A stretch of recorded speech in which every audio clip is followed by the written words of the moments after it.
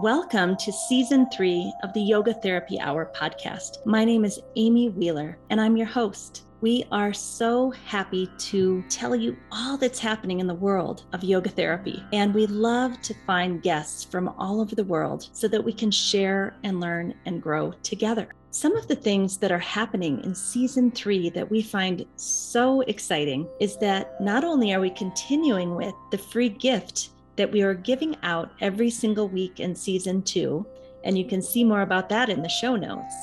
But now we are adding a YouTube channel, and you can see all of these podcasts on video. The YouTube channel is called Optimal State with Amy Wheeler. Some people like to watch video. Maybe you want to use it for one of your trainings. These videos on YouTube will be there for you to use for free. We would love your support. We have opened up a Patreon page that is going to help the podcast flourish and grow. You can help us to expand and grow and create more content for you. And we'd love for you to visit the Patreon page, which is called Optimal State and Yoga Therapy Hour podcast. So let's go into our guest today, and please nourish yourself, take time for yourself, and really relax into listening to the podcast. Today, I am so happy to introduce you to a colleague named Laura Hogan, who works in a hospital called Riverside Hospital in Kankakee, Illinois, and she works under the Employee Assistance Program called EAP. And those of you who know me know that I am constantly looking for doorways through which yoga therapists can get into healthcare. And I've always said health education department is a perfect match for yoga therapy. That's where we really need to go. I'm going to add to that list the EAP, Employee Assistance Programs, especially when they're in-house at small hospitals. That's kind of the key. And the reason I think this is such a great match is because the EAP program is there to help people with their health, their wellness, their crisis management, their burnout, their resilience. I mean, it's exactly what we do. And I think it's a doorway into yoga therapy that many people haven't actually thought of. Laura happens to be a licensed mental health counselor, but in talking to her, now that she has introduced yoga therapy into the picture for more resiliency, less burnout, less employee turnover, more employee satisfaction, reputation, people loving where they work. Now that they have got that ball rolling for 4 years, Laura's telling me that she could foresee hiring yoga therapists kind of underneath her for 10 or 15 hours a week. And she would be the overseer of other people that could also do the work. So a lot of times people say, well, I can't get into healthcare because I don't have a license in anything.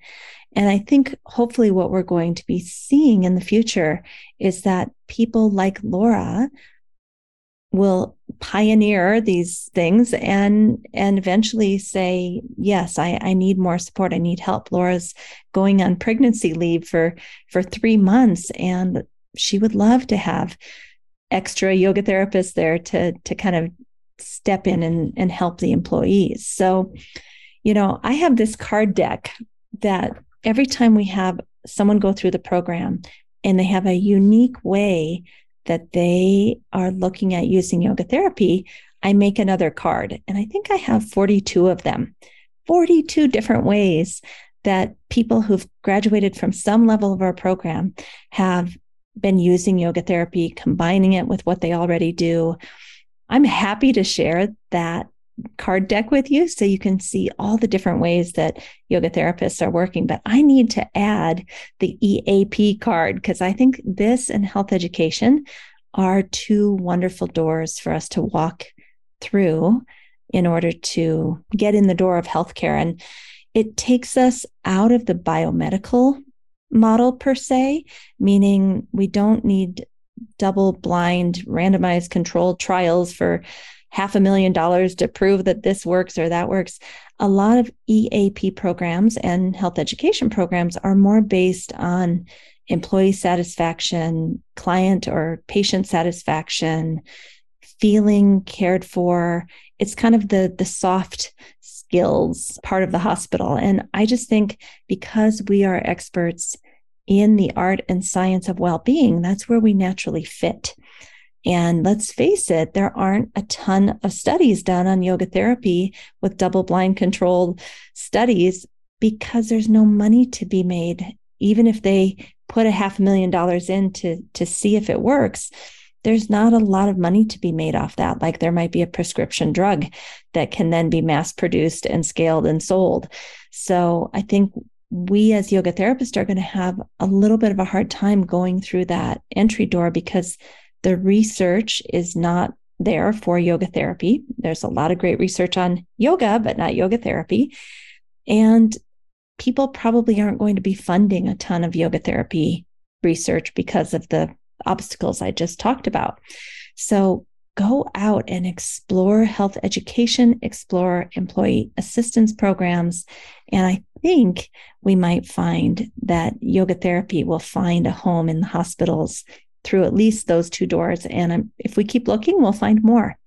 So I hope you enjoy this wonderful interview, and I look forward to sharing it with you.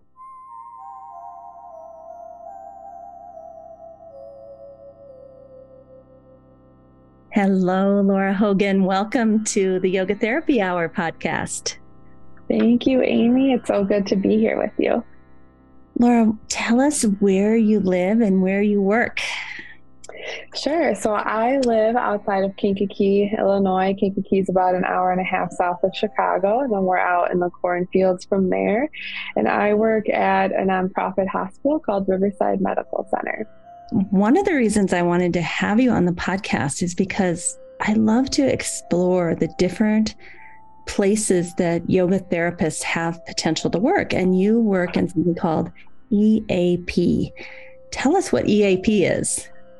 Yeah, so it stands for Employee Assistance Program, and most companies have an EAP in some capacity. So it's benefits offered through work meant to help people with physical, mental health, financial, social, childcare, all kinds of different issues and concerns. And it typically involves some combination of therapy, crisis support, case management, or coaching. And what's unique about the EAP that we have at Riverside is that it's internal. So it's just my supervisor and I, we are on site almost every day. And so we really want the program to be preventative to help people with wellness. And Riverside Hospital has about 1,500 employees. So there's two of you working full time to basically help the employees be happier, healthier, more resilient, maybe have less burnout, get through, like you said, crisis management. And I just think that is a really perfect place for a yoga therapist to be placed, you know? So let's go all the way back. Sure. You are a licensed healthcare provider, yes? Yes. And tell us, is it a marriage and family counselor, or what is your first profession?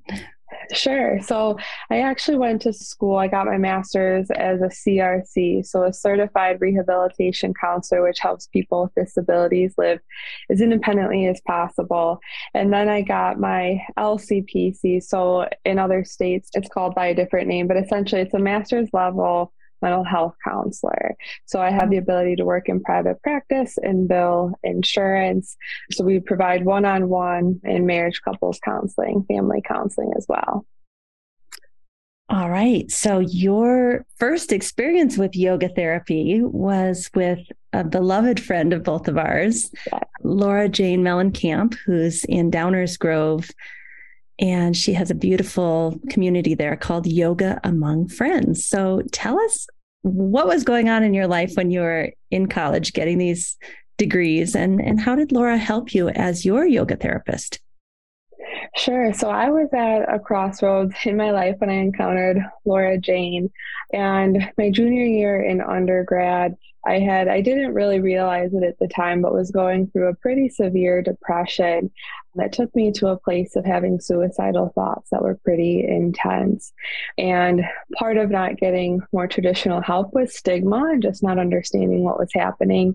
But when I had met Laura Jane and started working with her, the way that yoga therapy was able to help me on a deeper level was something I had never experienced. It wasn't just the mind and the thoughts aspect. It really helped me at the core of what I was going through, which I had never encountered and didn't know it was possible until then. So without getting too specific about your care plan, like what was different about your yoga therapy experience with Laura Jane than maybe some talk therapy? How did it feel? Sure. The physical, the breath, the more spiritual component to it, it helped me reframe my experience in a deeper, different way. Depression can be a very cerebral, stuck in your mind aspect of things. And the way that yoga therapy was able to help me feel what joy and hope and possibility and potential is like at a deep physical level was very different. So kind of like that embodied mental health care, as I like to say, that when you really went inward and felt yourself and felt the breath moving through you and felt the prana coming back, it's just a different experience than getting into our heads and talking about it. And not that that's not also needed, I think. Mm-hmm. No, and I think that is definitely a wonderful component, and yoga therapy, of course, has that part to it as well. But I think, especially for me, of getting stuck in the story of all these things that had happened to me and why it was bad or awful or what it said about me, I couldn't get out of that loop until Laura Jane was able to help me get into my breath and body. You know, I think that's so interesting that according to Patanjali's Yoga Sutra, like we can create new thought patterns, new samskaras, new goals, new dreams at any time. And I wouldn't say we're against getting into the big story about the past and the trauma, but really we don't want to spend a whole lot of time digging that hole deeper. Would you agree with that for yoga therapy? Absolutely. I think there can be value in talking about the story and finding a new narrative, but it always gets us stuck. And with talk therapy, I've found that only gets people so far. If there's no aspect of embodiment to it, people will only heal so far. And not that that can't be good enough for where they're at and what they need, but it just doesn't really get down to the root of it. Yeah, I have a lot of friends and myself too, been through counseling, and we really can learn to control our thoughts. And I think that's an important part of yoga and psychotherapy. And there's something very different when you realize that anytime you're in a social situation, you can't feel your legs or you have to give a talk at work and suddenly you can't speak. You're shaking. Like that embodiment is so key to healing. I agree with you. And would you also say there's sometimes a stigma around mental health care versus yoga care? Absolutely. So one of the biggest things I hear people say, even with rounding at the hospital, is, well, I like what Well and Mind offers, but I'm not crazy, so I don't need therapy. And there's a lot of self-stigma of feeling like it's a weakness or there's something wrong with us or it's something to be ashamed about. But even on a bigger scale, there's a lot of community and institutional stigma of a lot of times in the media, when they talk about mental health, it's not portrayed very well in movies and series. Whenever there's a big mass traumatic event, the first thing they talk about is, does the person have a mental health diagnosis? And unfortunately, in the United States, the three biggest servers of mental health services are county jails of Rikers Island and the East Coast, Cook County, and then LA County Jail. So it's not the best marketing for going to counseling and taking care of our mental health. Whereas with yoga therapy, it's wellness. It's taking care of ourselves and our health. And I think starting with the physical layer of what usually brings people to yoga is safer. We were talking very briefly before we got on the podcast about employee assistance programs, EAPs, which is what you work in. And I think you said it's called Well in Mind. Yeah. Yeah.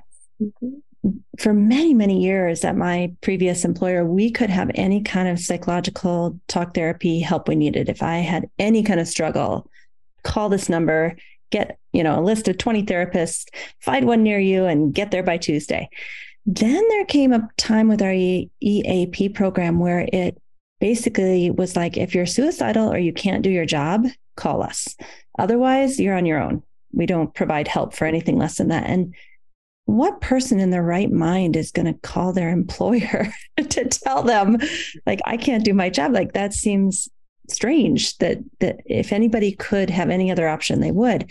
So your EAP program is just really, really different, that it has this focus on well in mind and has this focus on well-being, and that your boss bought into yoga therapy. Can you tell us a little bit about, like, when you interviewed, did you tell them that your goal was to be doing a lot of yoga and yoga therapy? Sure. So at the time, I had just gotten my CIAAYT, or I'd become a certified yoga therapist, and I never imagined that I could have a job where I could merge counseling and yoga therapy. I didn't know about it. It didn't seem possible. And so when I had interviewed and I had shared that I had that training, they loved it. They were so excited. My supervisor and our VP of HR at the time said, absolutely, will you teach yoga here for employees? And I thought, of course, I would love that. I didn't even know that that was an option. And so what I've loved about the cultural organizational mindset about wellness at Riverside is being preventative of what are all the offerings that we can to help people before it gets to the point of a crisis call. Of course, we do those interventions, but how do we get people to take care of themselves holistically before we get to those low points if possible? And I feel like yoga therapy is a wonderful tool for that. I love what you just said. And this comes straight from the Yoga Sutra, right? That we want to catch a problem when it's a little tiny weed, not when it's grown into this big, huge oak tree. It's so much harder to chop down 60-foot high tree, AKA your big problem, versus let's just get it when you're first starting to not feel well and kind of change trajectories early. And one thing that occurs to me, but all throughout healthcare, is struggling with problems right now about how to help people with their burnout, how to help people be more resilient. Did you have top tier leadership buy-in for what you're doing? Like, from all the way down the line, from the very top to your boss, like, have they all bought into this, or how did you manage this? I think so many people would love to do what you're doing, but maybe don't have leadership's buy-in. Absolutely. Without that, I don't think it would be possible. But we have always had the support of leadership since Well in Mind started 4 years ago. As a bittersweet sort of situation, I do think the pandemic helped leaders turn more to Well in Mind for support, because it was levels of burnout and struggles that was beyond anything they had experienced. But our president actually has us meeting with leaders and VPs to talk about, what's going on culturally and how do we have more trauma-informed leadership, because what's happening right now with people on the floor, the nurses, the techs, and other staff, they are burnt out, but our leaders are burnt out too. And so part of burnout and compassion fatigue is not having the empathy to support others. So normally leaders could pick up their nurses in ways that is more difficult now. I think the leaders see that, and they are more willing to ask us for input and support of how do we change this. They are very good with the clinical, administrative, business side of it, but they do respect our expertise in mental health and well-being, and they're utilizing us more and more. Okay, I just heard a phrase I want you to unpack for us. Sure. Trauma-informed leadership. Tell me what that means to you. Yes, absolutely. So we are only as good at helping and leading others as we are at taking care of ourselves. And I think there's a difference between being a manager and a leader. A manager takes care of staffing, the billing, making sure that you're under budget and things like that. But a leader is what's inspiring people and helping them to feel part of a team and empowered and really connecting. And if we are stuck in our own burnout or trauma, we cannot connect with others. And that's a huge part of the yoga therapy of how do we regulate our nervous system to be able to be a calm presence for someone else that's struggling, especially with during COVID, nurses were losing patients at a far higher, faster rate than ever before. And to have two people that are dysregulated in their nervous system try to work through it, it doesn't work very well. I agree so much. And, many of us, when faced with a situation like that as a leader, we would just kind of mask and try to push through and pretend, which leads to more burnout for that leader because it's unsustainable. The hits just keep on coming. Absolutely. And something that we've been working with our leaders on is trying to undo this old narrative that we have to be stoic in healthcare, that there has to be distance and I'm not touched by the problems of my patients or my work, but that's just not the reality. And being able to teach them it's okay to be vulnerable and authentic with your staff. That doesn't mean that you're showing weakness. It's actually empowering them to say, hey, this is hard sometimes, and it's okay to take a step back and take better care of myself. And did the organization and the leadership have that mentality before you came 4 years ago? Or do you feel like you and your colleague, or I guess your boss, have been able to influence them to help them see that? I think it's probably been a reciprocal growth. I think that since the beginning of Well in Mind, there has been a belief on wellness. Our president talks a lot about how he goes to yoga with his wife and focuses on holistic care. So I do think that there is that mentality. I think it's just continued to expand and grow as different things have happened. They've given us opportunities to help them. We've showed opportunities like with starting a yoga therapy resilience program of ways that an internal EAP can be supportive. And I would love to see more internal EAPs in healthcare and other organizations where there were yoga therapists on staff. We get to round on the units. We have a therapy dog. We have a wellness wagon with drinks and snacks. And if there were yoga therapists that could walk onto the floor in the moment as people are stressed out to provide support, it would be amazing. It would be so amazing. And I don't, in terms of regulating your nervous system and helping you to cope in an embodied way, right? I think we're perfectly suited for that. And I don't know any other profession that could show up with Sal, the therapy dog, and the welcome wagon, as you say, the snacks and the treats and the water and the good wishes, and say, hey, can we do a little bit of stretching, or can we do a little bit of breathing, or could we help you change your perspective on this a little bit? Or can I give you some empathy for 10 minutes because I can see you're really hurting? Like, that's amazing. It is. It really is. And I think with yoga therapy, and most therapy tools are yoga therapy tools, just called by another name of Western medicine.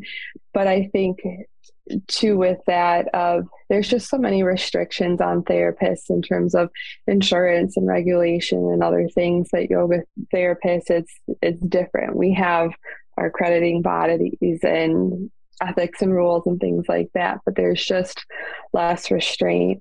And I think the lifestyle of healthcare sets people up for failure. And so that part of yoga therapy with the lifestyle medicine, there are some structural things in healthcare with the nurses that work on the floor with 12-hour shifts that are waking up at 3 a.m. and then come home at 5 or 6 to families that they have to take care of. That lifestyle medicine is that missing ingredient, and we can catch people on the job while they're working as those in-person reminders. I think it's a powerful place to start.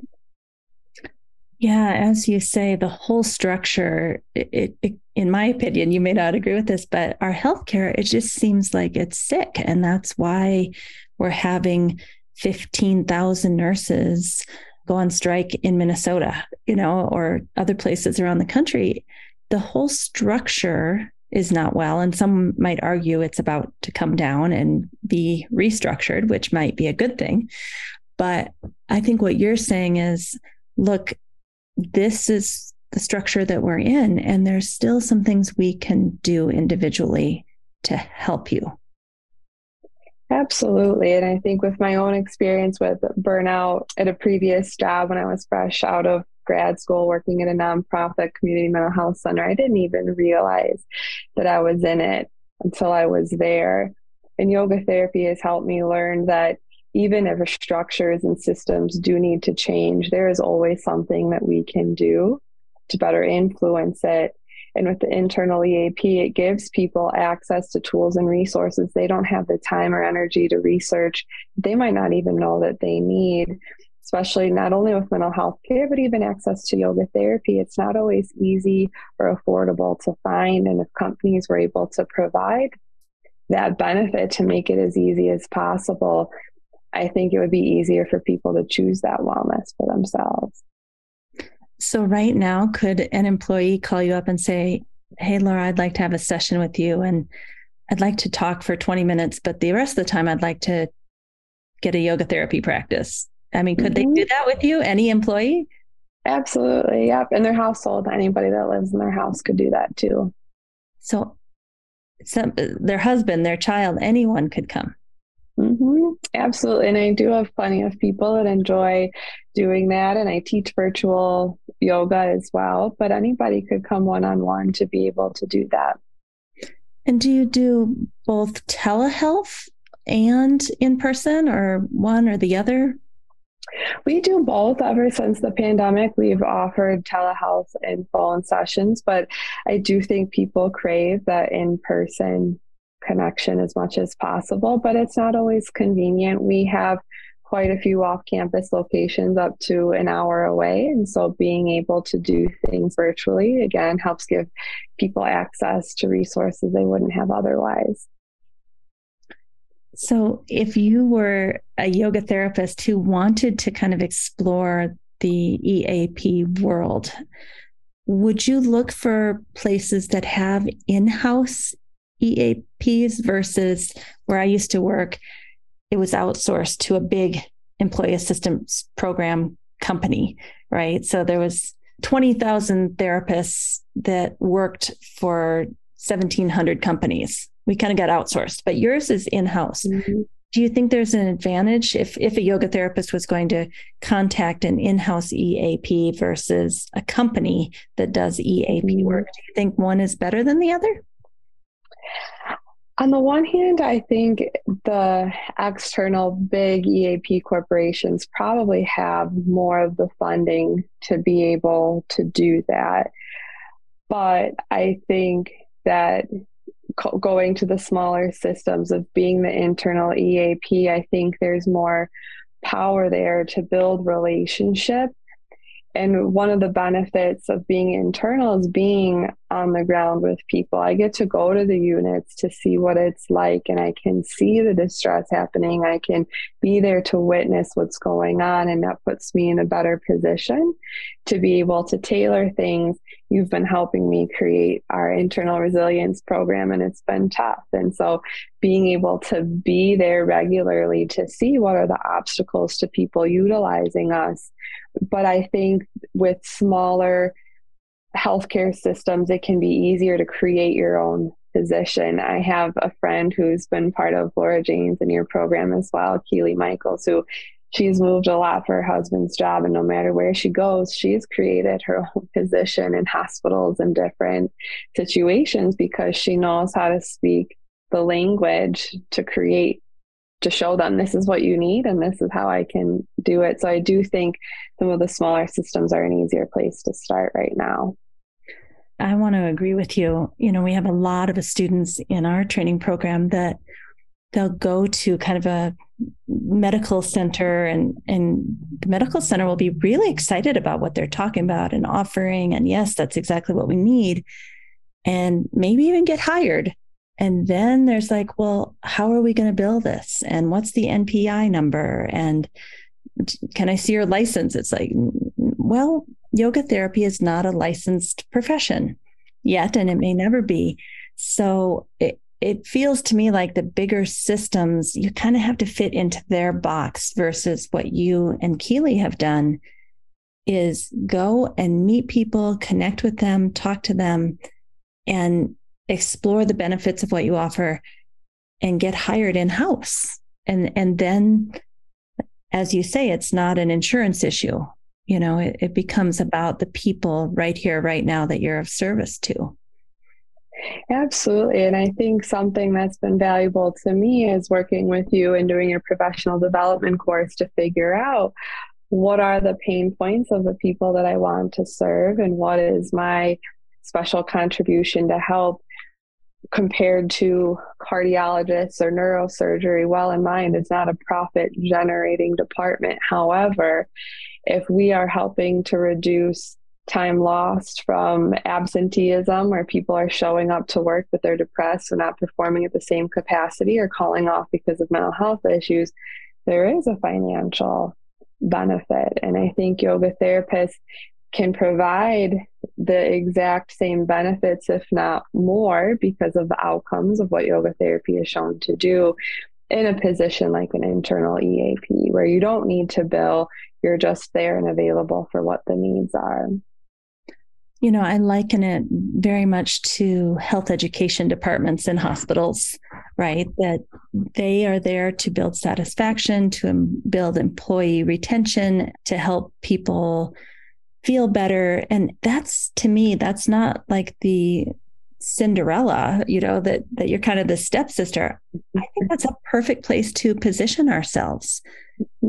Why not own what we do? We are the art and science of well-being, and let's own that. Let's not try to fit into the medical model where everything is about the bottom line and the almighty dollar. I just don't think we fit in there very well. And a lot of people would disagree with me on that, but no, I agree. And I appreciate the position I get to be in. I always liken it to Switzerland. We have no one alliance to anybody in the organization. We help the VPs, we help HR, we help managers, we help employees.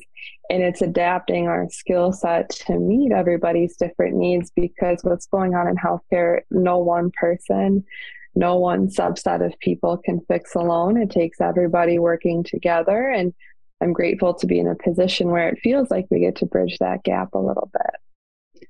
Well, let's go there a little bit, because sure. I think this is where the rubber hits the road. It's so dysfunctional right now, and employees don't have time to go to the bathroom. They don't have time to get a drink of water. They're being pushed to the max. And I've talked to you about this when I was working that hard as a university professor, where I'd have 4 back-to-back classes with 10 minutes in between to walk between this building and that building on campus. I literally couldn't go to the bathroom for 8 hours.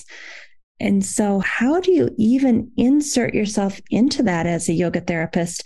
I heard you say the welcome wagon, where you kind of go along with your snacks. And but let's talk about that. That's really, really challenging to even, number one, let people know who you are, what you do, how you can help. But then how do you even meet them where they are, which is they don't have time to go to the bathroom, much less do yoga. You and I have talked about this a lot. It's a tough learning curve, and it's tough for me because I love to create hour-long presentations and all of these beautiful long yoga classes that doesn't work because that's not where people are at and doesn't have the time. And so the Wellness Wagon was created by our foundation, the nonprofit part of the hospital, during the pandemic, when people truly, we would go there, they'd been there for 7 hours, they hadn't had water, they had nothing to eat because they couldn't even step away if they had brought something. And so starting to use those micro moments of pausing to check in. How are you? What do you need right now? And being able to nourish yourself on a physical level. You had talked about using your optimal state charts with the wagon and trying that to see, and getting people to recognize we can't come to balance if we don't know where we're at. in the course of a 12-hour day, when you're running from room to room and people are calling you and pagers are going off and you're charting, and you're not checking in with yourself of where you're at. And so starting to use those moments when we're on the floor, a face-to-face connection, to really say, how are you right now? A lot of times when they are getting checked in with, it's more about how many beds are open and when will these people be discharged. And so to be able to just have that genuine conversation of you as a person, not what you can do, of you as a person, where are you at, is a simple place to start. Yeah. And I love this idea of micro moments. I mean, I think, you've been working in this area for 4 years, and there's been a lot of trial and error. Like, okay, I'll make a series of YouTube videos, or I'll make a morning daily reminder that's a 1-minute reminder that I'll send out via text message. I'll do this wellness wagon, even all the way up to like a 6-week well-being program, where hoping that they can come to you, get that hour off to do their thing, and also personal counseling and yoga therapy. Like you've tried a variety of things to try to get in the door and reach them, knowing the situation is very, very difficult. What would you say are the things that have actually worked for you? Because I think, why not save somebody who's listening a whole lot of time and help them understand the situation, that you're not going to get to go in and stand up in front of 30 people for hour-long presentations twice a week. It's just not happening. No, absolutely. And I think one of the bigger lessons I've learned is the marketing and planning more in advance of, you can't put a flyer out in a mass weekly email one time and expect people to see it and sign up. That is how I got my first 3 people to sign up, but there needs to be more on the front end of that. I think being very clear on the pain points of, it has to be what they see as important, not what I see as important to fix. And I think making it as digestible as possible. And so the hour-long practice sessions or the hour-long educational sessions, people don't have time for that. And so being able to deliver it in really small, bite-sized pieces, but I think being able to find a way to deliver it in the moment when they need it most, when people are on the floor going from room to room and doing everything they need to do, they're not going to remember, oh, the Well in Mind girl said that I should do this when I'm stressed. But if I show up in that unit, and I can do that with them for 30 seconds, or being able to remind them, choose this to help get to the gold zone over that, those kind of daily tips can add up over time. So I think knowing what structural barriers there are and trying to get around that. Ideally, I had wanted people to have 30 minutes to step away to do yoga with me. That was never going to happen. And it hasn't happened, and that's okay. It's painful to have a realization like, all my planning. And I think when you say, what are the pain points? Every time we enter into any situation, we can't be thinking about, what do I want to do to make myself feel like I'm a productive member of the team? But it's more like, what do you need in this moment? So when you meet people with your wellness wagon for those micro moments, what are the things that they need? Like, let's get really clear about the pain points for healthcare workers. Mm-hmm. I think physically, they need better nourishment, better access to healthy food and drink options. I think they need moments for their nervous system to calm down. They are constantly staring at screens. They have constant noise with beeping machines and people calling their ASCOMs and people calling their names. They are multitasking all day long. They often feel very frazzled. So being able to focus, being able to shut work off when they leave, so disconnecting from work.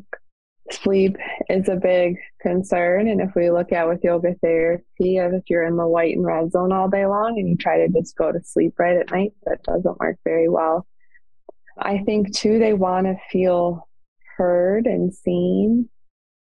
A lot of times people in healthcare, it's not just a job, it's a passion and a calling. It's their dharma, and they give and give and give, and having that recognition and feeling seen, which yoga therapy has taught me of, yes, we can and should get validation from the people around us, but we can find it internally, and that's the most powerful way to be seen. I think they need a break. I think they need 5 or 10 minutes. I think they need to be able to go to the bathroom without someone knocking on the door to say, your patient in room 15 needs you. Oh my goodness. I remember one of the strategies you tried, because I've been watching you just try to knock on this door in so many different ways. And I think you were talking about, that transition from being kind of on in what we call vata pitta, revved up all day, combined with compassion fatigue. So you're also exhausted, right? Mm-hmm. And then that transition between work and home, you don't want to take that home with you. You don't want to put that all on your family. And I think that moment of, maybe it's a 10-minute drive, maybe it's 30 minutes on the bus, or, there's different people, get home different ways, but sure, to even make micro meditation practices specifically for that transition about now, give yourself some compassion for all the hard work you've done. And we're going to leave that at the door and imagine yourself feeling joyful with your family, like helping them transition. I hear people say that all the time that have intense jobs. I don't know how to transition. And then when I'm at work, I feel like I want to be with my family. And when I'm with my family, I'm thinking about work, and I'm miserable both times. Mm-hmm.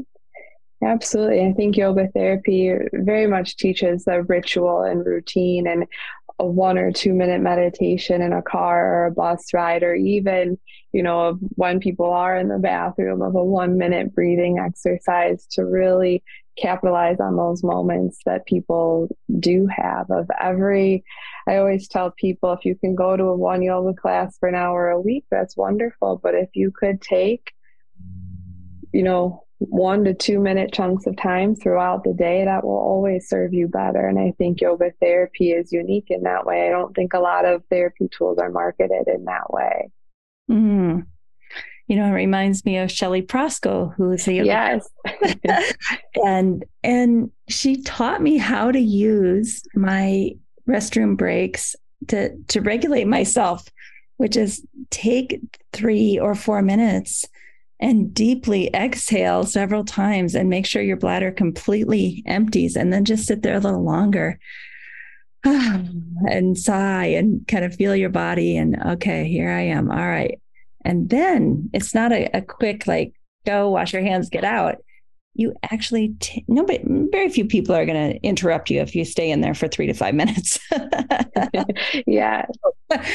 I just think, if we did that, say you go to the bathroom 6 times a day, that's 30 minutes. 6 times 5 is 30 minutes of relaxation and surrender and letting go. It's big.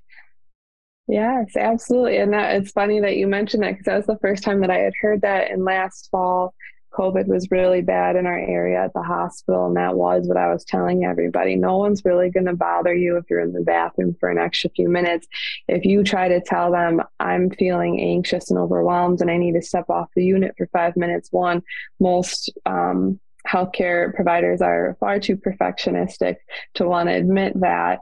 But you're going to get more pushback compared to using that time that you have in the bathroom, which is wonderful. And even simple things, every time you sit down at your desk and you feel your feet on the floor and you feel your shoulders, your body relax. So those 30 seconds make a huge difference. I love that. So tell me, Laura, because you have been just trying all these different things and having some disappointments, and then, this works, the bathroom thing works, and just finding your way through this maze of what could possibly make a difference. How do you keep yourself going? I mean, that has to be sometimes disappointing. And do you ever feel insecure? Like, I don't know what the heck I'm doing, or why isn't this working?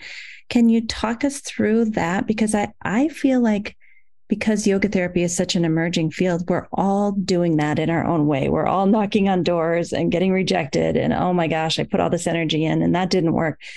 It's like this constant dance. How do you deal with the disappointment and or just wondering if this is really making a difference?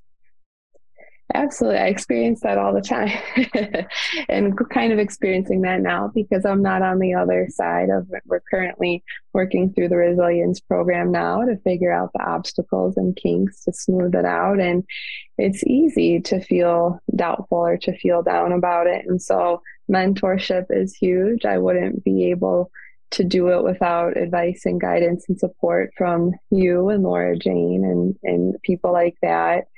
I think knowing my own personal strengths and weaknesses, I'm an idea person all day. I have no issue creating the idea, but sometimes the fine details of execution are harder. So getting support on that and remembering that it's not about me helps. These are teachings that have been passed on from you and Laura Jane to me, and that have been passed down in that fashion many, many, many years. And so it's just sharing what has helped me and that I know can help others helps remove the ego part of it where we can get wounded. And I think too of not being afraid to get back up and put yourself back out there of it's not going to work the first time. It might not work the first 3 times, but being able to figure out and fine tune what works for the people that you're serving and the organization that you're at. And I think just that deep commitment of this is my purpose. This is why I'm here. I was born to do this. And so I'm not going to give up on it.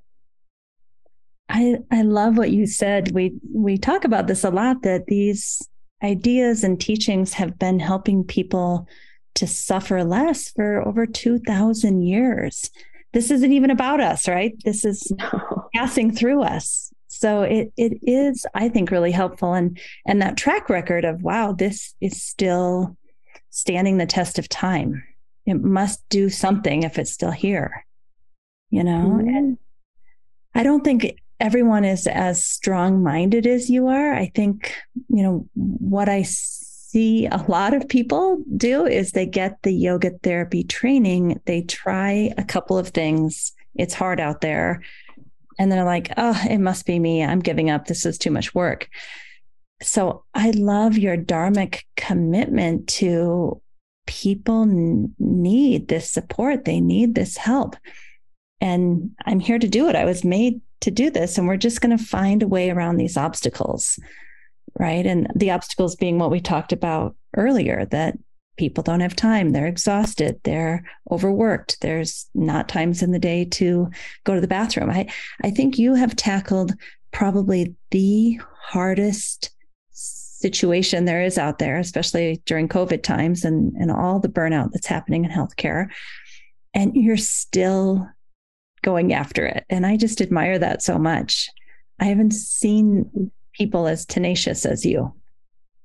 Well, thank you. That means a lot to me coming from you. And of course, it takes support and guidance. Of we talk one-on-one of for mentorship in that capacity and of just sharing how hard it can be or how much our goals can change. 3 or 4 years ago, I'd wanted my own yoga therapy business and just wasn't going to work out for all kinds of reasons. And once I was able to let that go, you were able to help me see this beautiful opportunity in front of me of I'm not meant to maybe be the owner of a business. However, I work in a hospital where they are very much asking me to use yoga therapy. And so if we push too hard on things, we can miss the opportunities in front of us. I never would have thought 4 years ago I would be doing this today. I think that happens to us all the time, you know, and I see it with students that I do business coaching with, that you have opportunities in front of you. You're just somehow blocking that out and choosing not to see that as an opportunity. And, you know, even as a college professor, I got really burnt out about a decade ago, and I didn't know if I could go onward. And I decided at that time, I'm just going to put yoga and yoga therapy into every single class I teach. History and philosophy of sport. We're talking about the history and philosophy of yoga. Sociology of sport. We're talking about, you know, yogic concepts of yamas and niyamas, psychology of sport. We're going to talk about sleep and about anxiety and depression. The whole damn class ended up being yoga therapy. Mm-hmm. In my last 10 years, I made it. I was okay. So that's one message I really want people to get from watching your story is maybe you already have a situation that you can insert yoga therapy into that equation. Yes. And I think with doing your optimal state program, I think that's one, there's a lot of beneficial things, but that's been something very beneficial to me, because if I had walked into a meeting with the VPs at our hospital talking about the yamas and the niyamas and yoga nidra, it wouldn't have been a very long meeting. And so you have helped me adapt what's their language and how do I speak it to be able to sell it, and how do I merge these two things that seem so different but really are not. So that's been invaluable. So what kind of language do they want to hear? And I just want to say, I don't think this is cultural appropriation, because I think we're meeting the person where they are to have a conversation. And it's not that you're hiding that this is yoga. It's not that you're, down the road, we'll take them from the 2-foot end of the pool down to the 12-foot end of the pool over time. Right. And this is a very Desikacharian thing, like meet the client where they are. What kind of language did they want to hear when you first showed up with this idea? So they want specifics of what is it that you'll address and what's the impact of the organization. So being able to say we can reduce burnout, which will increase productivity, or it'll decrease how much people are utilizing on the benefits plan. We can reduce costs for seeing psychiatrists on the health plan. They need tangible financial results. And I don't say that to mean that's all that they care about is the finances, but it is a business and they do need to be able to see that. So being able to talk about numbers and knowing what do those leaders and administrators care about. So there's the obstacle of figuring out the pain points and how to deliver yoga therapy to the employees, but then figuring out what are the pain points of the leaders. And how do we support them? It is.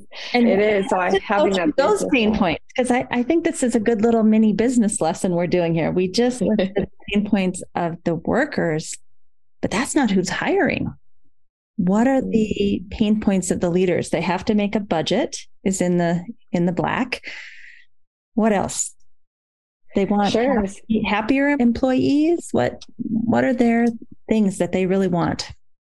I think they want people to have job satisfaction. I think for our hospital, they want this to feel like a family. I think some trust was damaged in the pandemic. That's no secret. That has been openly talked about with choices that had to be made as an organization. It damaged trust. So they're currently rebuilding trust. Communication is always, I don't think that's unique to us. I think that's for any organization. There's always a disconnect between people at the top and people on the ground, just because it's so very different day to day. So improving communication.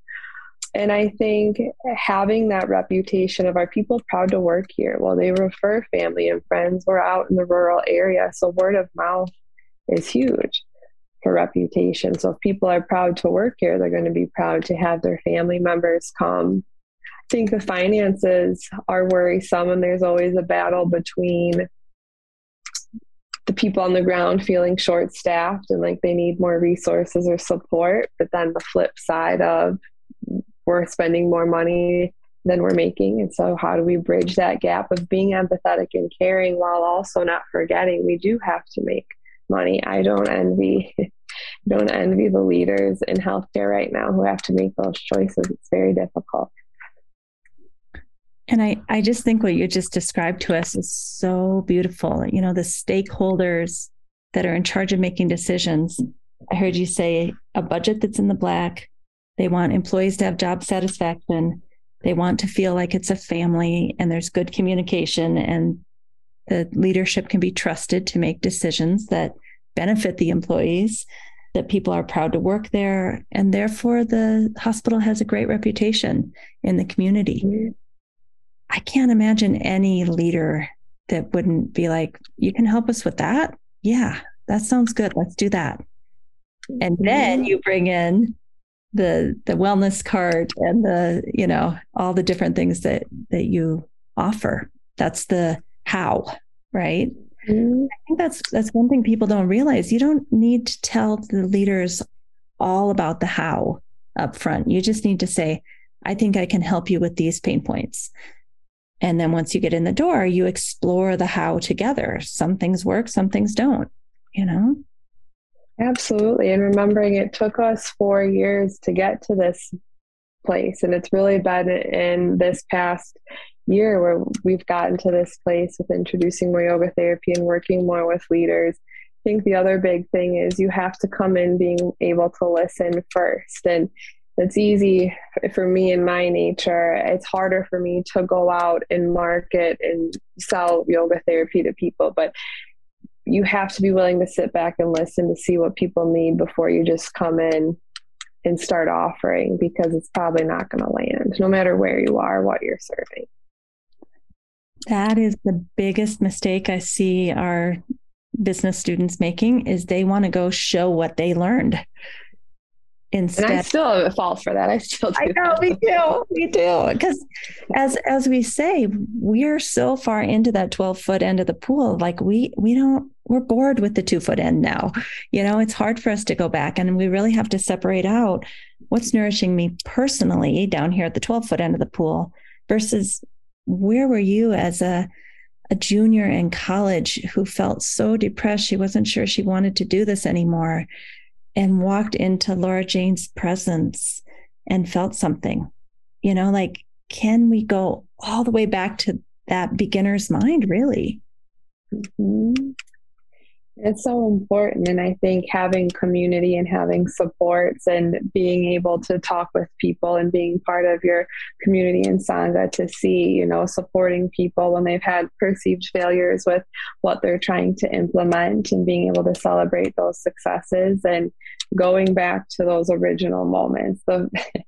I've told Laura Jane this before, so it's not a surprise, but that class, the first 15 minutes I wanted to leave because I was so used to pushing as hard and fast as I could, and she wanted us to sit and breathe for 15 minutes, and I thought it was horrible. I thought it was torture. And about an hour into the class is when I had that moment of it, just something breaking open, where I thought, okay, so what I've been doing isn't working, but there's something about this that is helpful, and just helping people connect to those moments, to their body again in that simple way.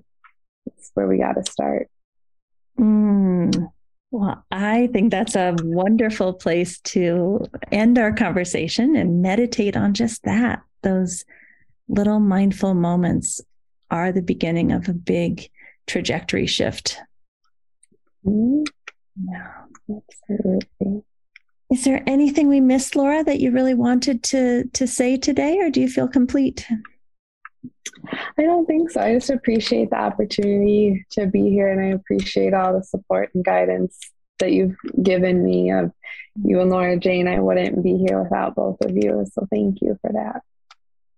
We all need a mentor, right? And yeah, I have mine, you have yours, Laura Jane has hers. I think that's one beautiful thing about yoga is we're all expected to have an outside reference point to help us through the difficulties of life. And that's kind of a non-negotiable as a yoga therapist, to get a mentor that will help navigate both business, but also personal. Mm-hmm. Yeah, they're not separate. Yeah, that's true. Thank you so much for being with us today. Thank you, Amy. It was good to see you. I want to thank Laura for coming on today and sharing so much great information. It's a really vulnerable place to be, to admit that you've tried things, they haven't worked, you're rethinking it, trying it again.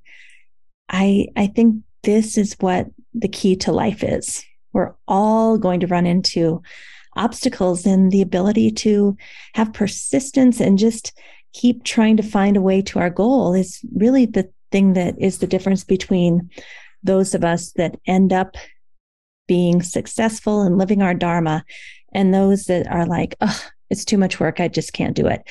I think persistence and having enough self-confidence to know that there's nothing wrong with you. You just have to keep finding what the pain points are of the people you're trying to serve. And, Laura was in our Optimal State professional business development course a few years ago, and she was just brilliant at being able to do that. Who are all the stakeholders and what do they want to hear? What do they need? How can I be of service to them? So the hospital administrators have totally different pain points that they need solved than the actual hospital employees. And figuring out, okay, how do I talk to each one of those people? How do I meet them where they are? How do I help them see that my solution could work for them in a language that they understand? I've seen way too many yoga people go in on their high horse to hospital administrators or people making decisions with a big presentation to show what you can do. And you've got all the yoga stuff in there, and you never hear from them again. It would be very wise to take Laura's lead and just sit down and listen. She's really good at listening. What struggles are you having? What problems have you not been able to overcome? What is it that are the biggest things that make your job really, really hard? Then, once you've heard that, go home, digest it, figure out where does the tools in your yoga toolbox meet up with those needs, and how can you meet that person where they are with their language. That sounds so easy, but I've been coaching people in this business class for 3 or 4 years now. It's not easy.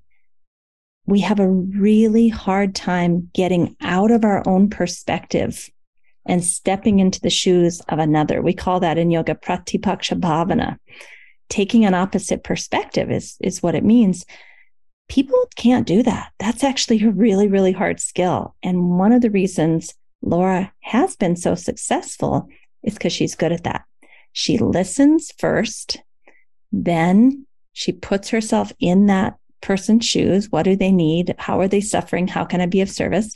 And then she meets them there with a language and those just little tiny moments of the snack cart, or here, let me show you a breathing technique, or take this optimal state chart and, put it by your desk so you remember to check in with your mental emotional state. Just tiny little things. And of course, then the hospital administrators can basically show their employees, we do care about you. We do want your health and your happiness, right? So I just think this whole episode today was really lovely exploration of what it takes to be successful. And it's not about us showing up with our big yoga talks. It's about us showing up wanting to be of service. How can I help you? This is about you. It's not about me. And that is very difficult for yoga therapists, but that's a skill that I think we could all work on. All right. Have a great day, everybody. Thank you so much for listening. It's only because of you that we even have this podcast, and we are really happy to be of service. And just like Laura, we are willing to listen to what your needs are, how you want to hear this podcast. Do you want shorter episodes, longer episodes? What is it that you want? Feel free to let us know. Okay. Thank you. And we'll talk soon. Please don't forget to sign up for our newsletter mailing list, where we give you a free gift every single week. It's usually something that the guest has been talking about, like a book chapter or an article or an infographic. Check out the show notes for that. Thank you for listening today. Don't forget, we have a new YouTube channel called Optimal State with Amy Wheeler. We also have a new Patreon page where you can support us to bring you the most excellent content, and that is Optimal State and the Yoga Therapy Hour Patreon page. Also, you could write us a review on most major platforms that host podcasts. Give us 5 stars if you appreciate the show, and tell us what you love so that we can do more of that. Finally, we support several nonprofit organizations through this podcast. See the show notes to understand how you can help. If you'd like to be a guest or a sponsor for this program, contact us at the email welcome@theoptimalstate.com. welcome@theoptimalstate.com. And finally, a special thank you to our team here at Optimal State. We are truly a global family. George Mantuan, one of our executive producers. Adam Satchel, senior media producer and sound engineer from the Philippines. Krishna Panchal, a producer from Canada. Modupe Abdullahi, who does the show notes and is an editor for us from Nigeria. And Peter Morley, who wrote and produced the music for this show, who lives in Australia. Find more about Peter's work at www.zenmusic.biz. Thank you for listening. We'll see you next time.